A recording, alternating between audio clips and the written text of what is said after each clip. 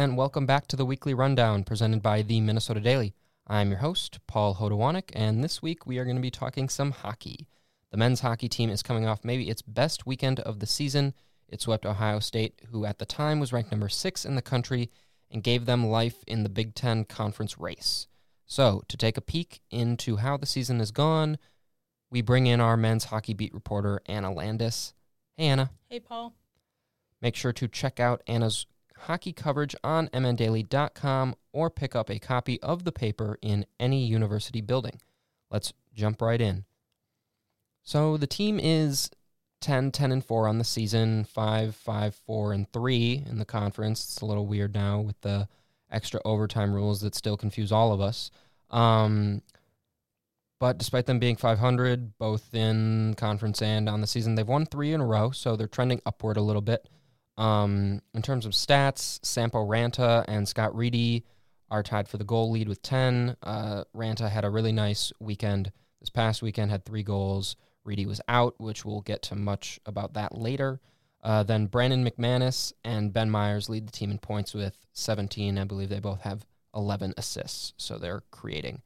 So, Anna, my question to you is, at 10-4, now that they've kind of bumped up their conference record a little bit, how would you assess where they are overall in the season based on where we were thinking this team could be before the season started? I think where they've sort of ended up is sort of where I guess you would expect a young team like that to be. In this point in the season, they've sort of worked out their issues. You know, earlier in the season, they sort of had a lot of trouble with turnovers and things like that, and now they've gotten better at that. They've kind of tightened up a little bit. And then over the Christmas break, they've come off that break and come back really strongly, and there's a good feeling on the team, and they're like, the mood is like, okay, we're ready. We're going to be better than we were in the first half. And so they're moving in the right direction. Sure. I think besides the loss they had to the exhibition team, the USA under-18 team, which didn't count for the conference standings, I think their only loss since about December 4th was a game to Michigan State, and Michigan State's higher than them in the conference rankings, so they've been putting together some good weekends. What held them back earlier in the season that maybe they're starting to do better with now? Is it just those young guys starting to mature? Is that the main reason we think? Yeah, I mean, they do. I think sophomores and freshmen combined, I think they have something like 19 underclassmen, and so those players, they've sort of gotten that experience now, because even if, you know, like you were in a junior league or a high school league and you tore it up, you were leading goals, whatever, that transition from junior or high school hockey to college hockey is really difficult. But now I think those players, they've sort of adjusted, they've gotten their ice time, they sort of figured it out, and now they're sort of moving forward. They still, you know, there are times when a bad turnover happens and things like that. In the exhibition game, there was a bad turnover that led to a goal, and it was, you know, a 2-1 loss. But they are improving, and especially with moving some of the lines around, they've been able to find some good chemistry.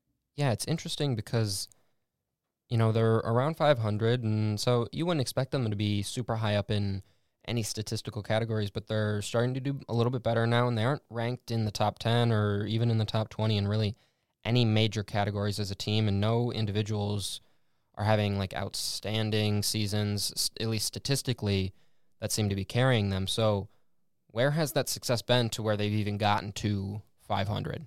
I think in part it's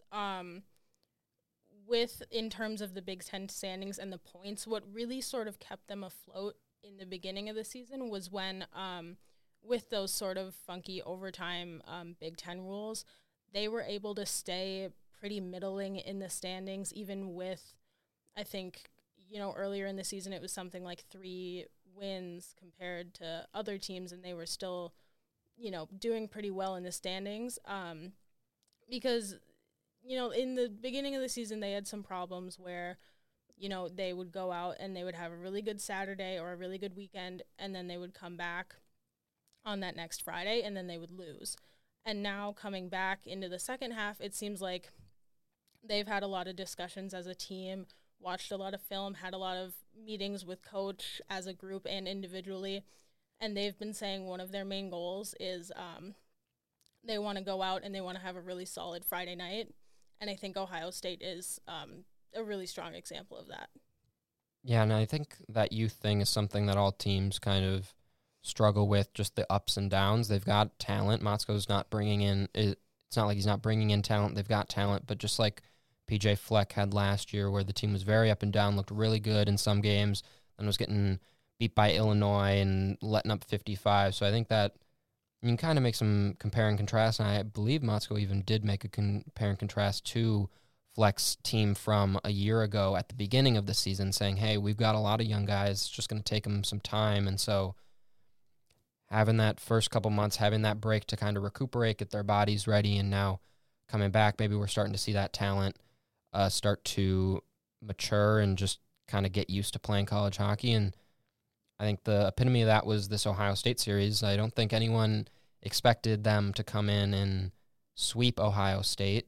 Ohio State was ranked top or sixth, as I said earlier. So a really good club and a really good defensive team too, that they were able to put some goals on the board. And you wrote about it on the website, which you guys can go and check out. And most of that success came from the second line. Motzko pushed back. Maybe it's not the second line, but on the line sheet, it's the second line, and it consists of Ranta, McManus, and it used to be Reedy, and Reedy went out, and Ben Meyer stepped in. So can you kind of take us through that whole situation, what happened with Reedy, and then what happened in the games with that line? Yeah, so on Friday night against the Ohio State, or against the Ohio State game, before it started, I heard up in the press box that Reedy was out week to week with an upper body injury, which when you hear that, it's sort of, it's worrisome on one level that at the time Reedy was doing really well, and he was sort of able to get those goals in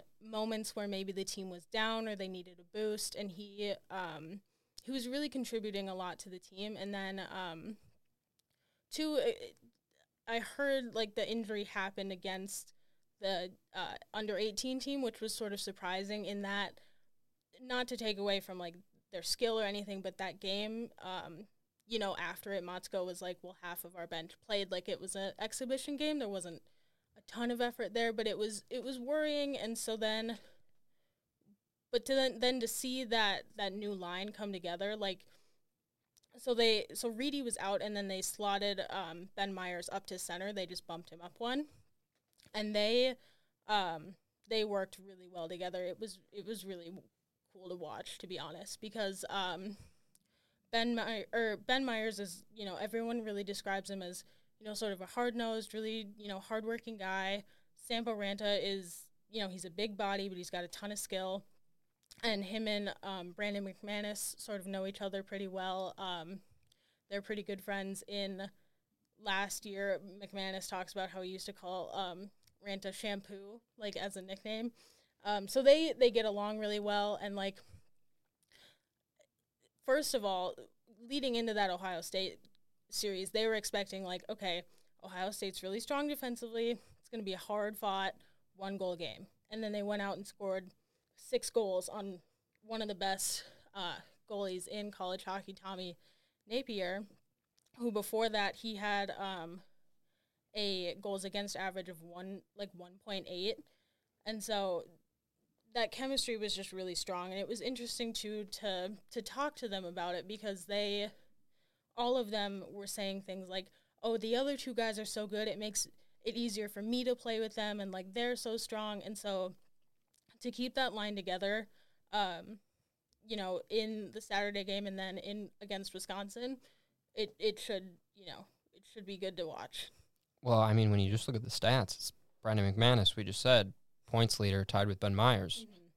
Sampo Ranta now has tied for the most goals with Reedy, so that's a pretty powerful lineup. I can see why Motzko said, well, that's not really a 2 lineup, because that production is higher than that. I mean, they're the top point getters pretty much, other than Sammy Walker. They are the top 3. So, and when Reedy was in there, they were producing too. So it was kind of, you never expect to see that just with chemistry wise with the line mates. You develop that, but it sure worked, and it worked against Ohio State against a really good defensive club. So I think it'd be a mistake not to keep that going, even if Reedy does return, which it sounds like he has a chance to, correct? Right. So on Tuesday when we had media availability, the word was that they were hoping he would be able to get back in, but they would have a better picture of it at the end of the week, like Thursday today. So I haven't heard any update, but and if he were to be ready, there wasn't any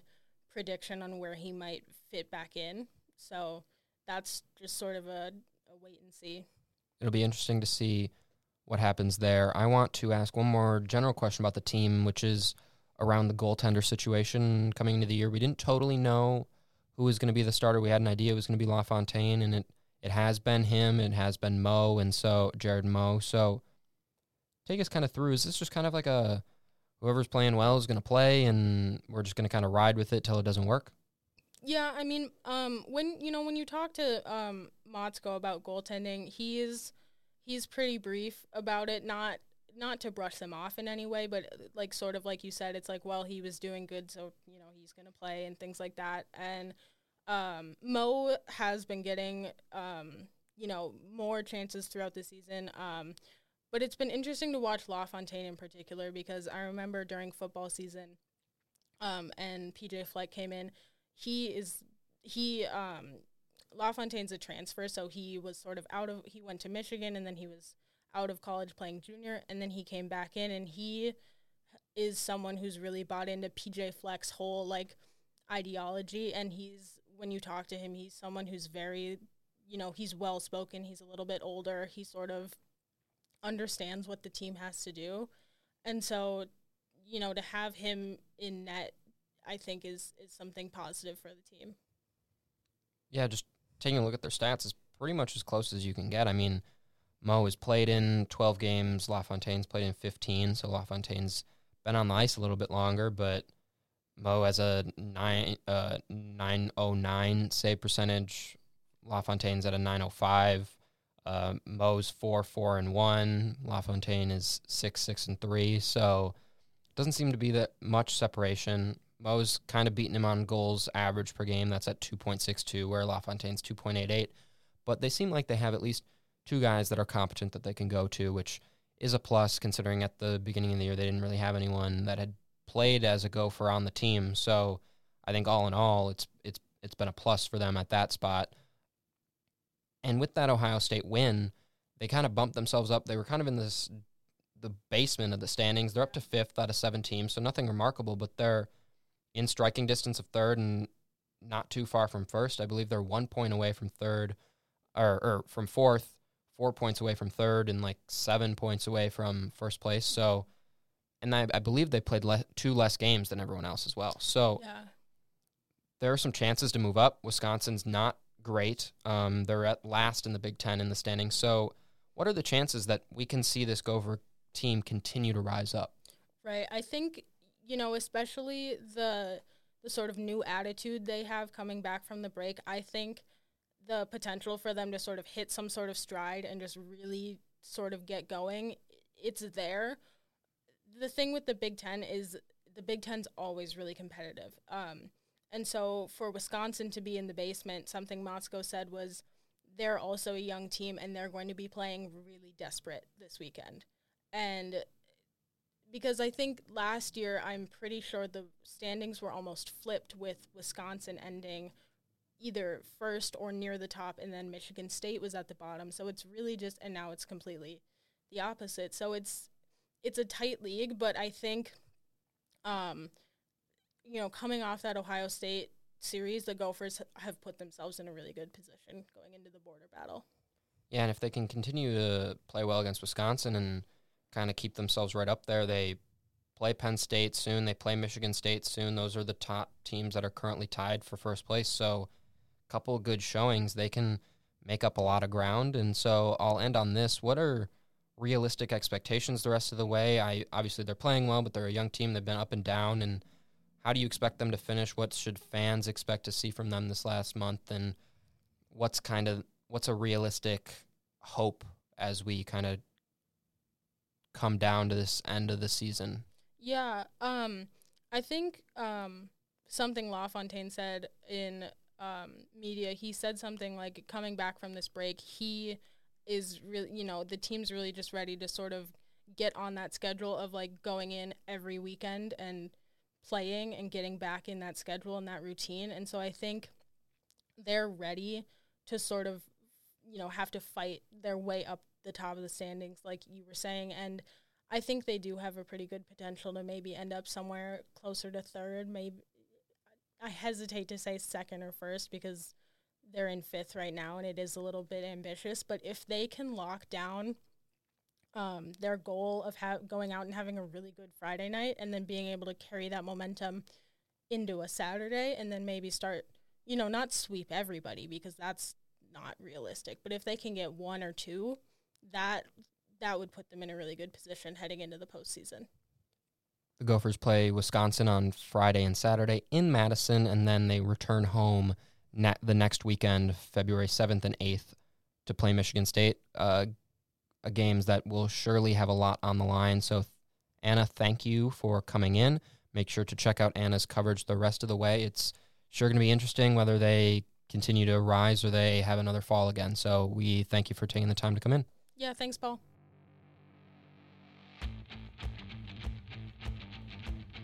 In other news, the women's hockey team suffered its first sweep of the season as they couldn't find an answer for the number 1 ranked Badgers last weekend. Despite the losses, the Gophers remained at number 2 in the national polls. They host number 9 Minnesota Duluth this weekend for a 2-game series beginning on Friday. The wrestling team lost a hard-fought duel to Ohio State on Sunday. Gable Stevenson remains undefeated since his return to the Gophers and is currently ranked as the top heavyweight in the country. Stevenson and the Gophers look to rebound as a team as they travel to Purdue for a duel on Friday. Lexi Ramler made history for the women's gymnastics team, scoring her second consecutive perfect 10 on the balance beam last weekend. Ramler is the first Gopher to do it in back-to-back weeks and the first to record a perfect 10 at Maturi Pavilion. After 2 consecutive wins, the women travel to Columbus, Ohio, to take on the Buckeyes on Saturday. The men's gymnastics team also competes this upcoming Saturday as they travel to Iowa for a tri-meet against Iowa and UIC. The Gophers most recently topped Illinois last week, in which Shane Wiskus continued to dominate, and senior Timmy Cutula got his first career win on the high bar. That's all for this week. We will be back again next week to give you the weekly rundown on all things Gopher sports. Don't forget to share, subscribe, and review. We'll see everyone next week.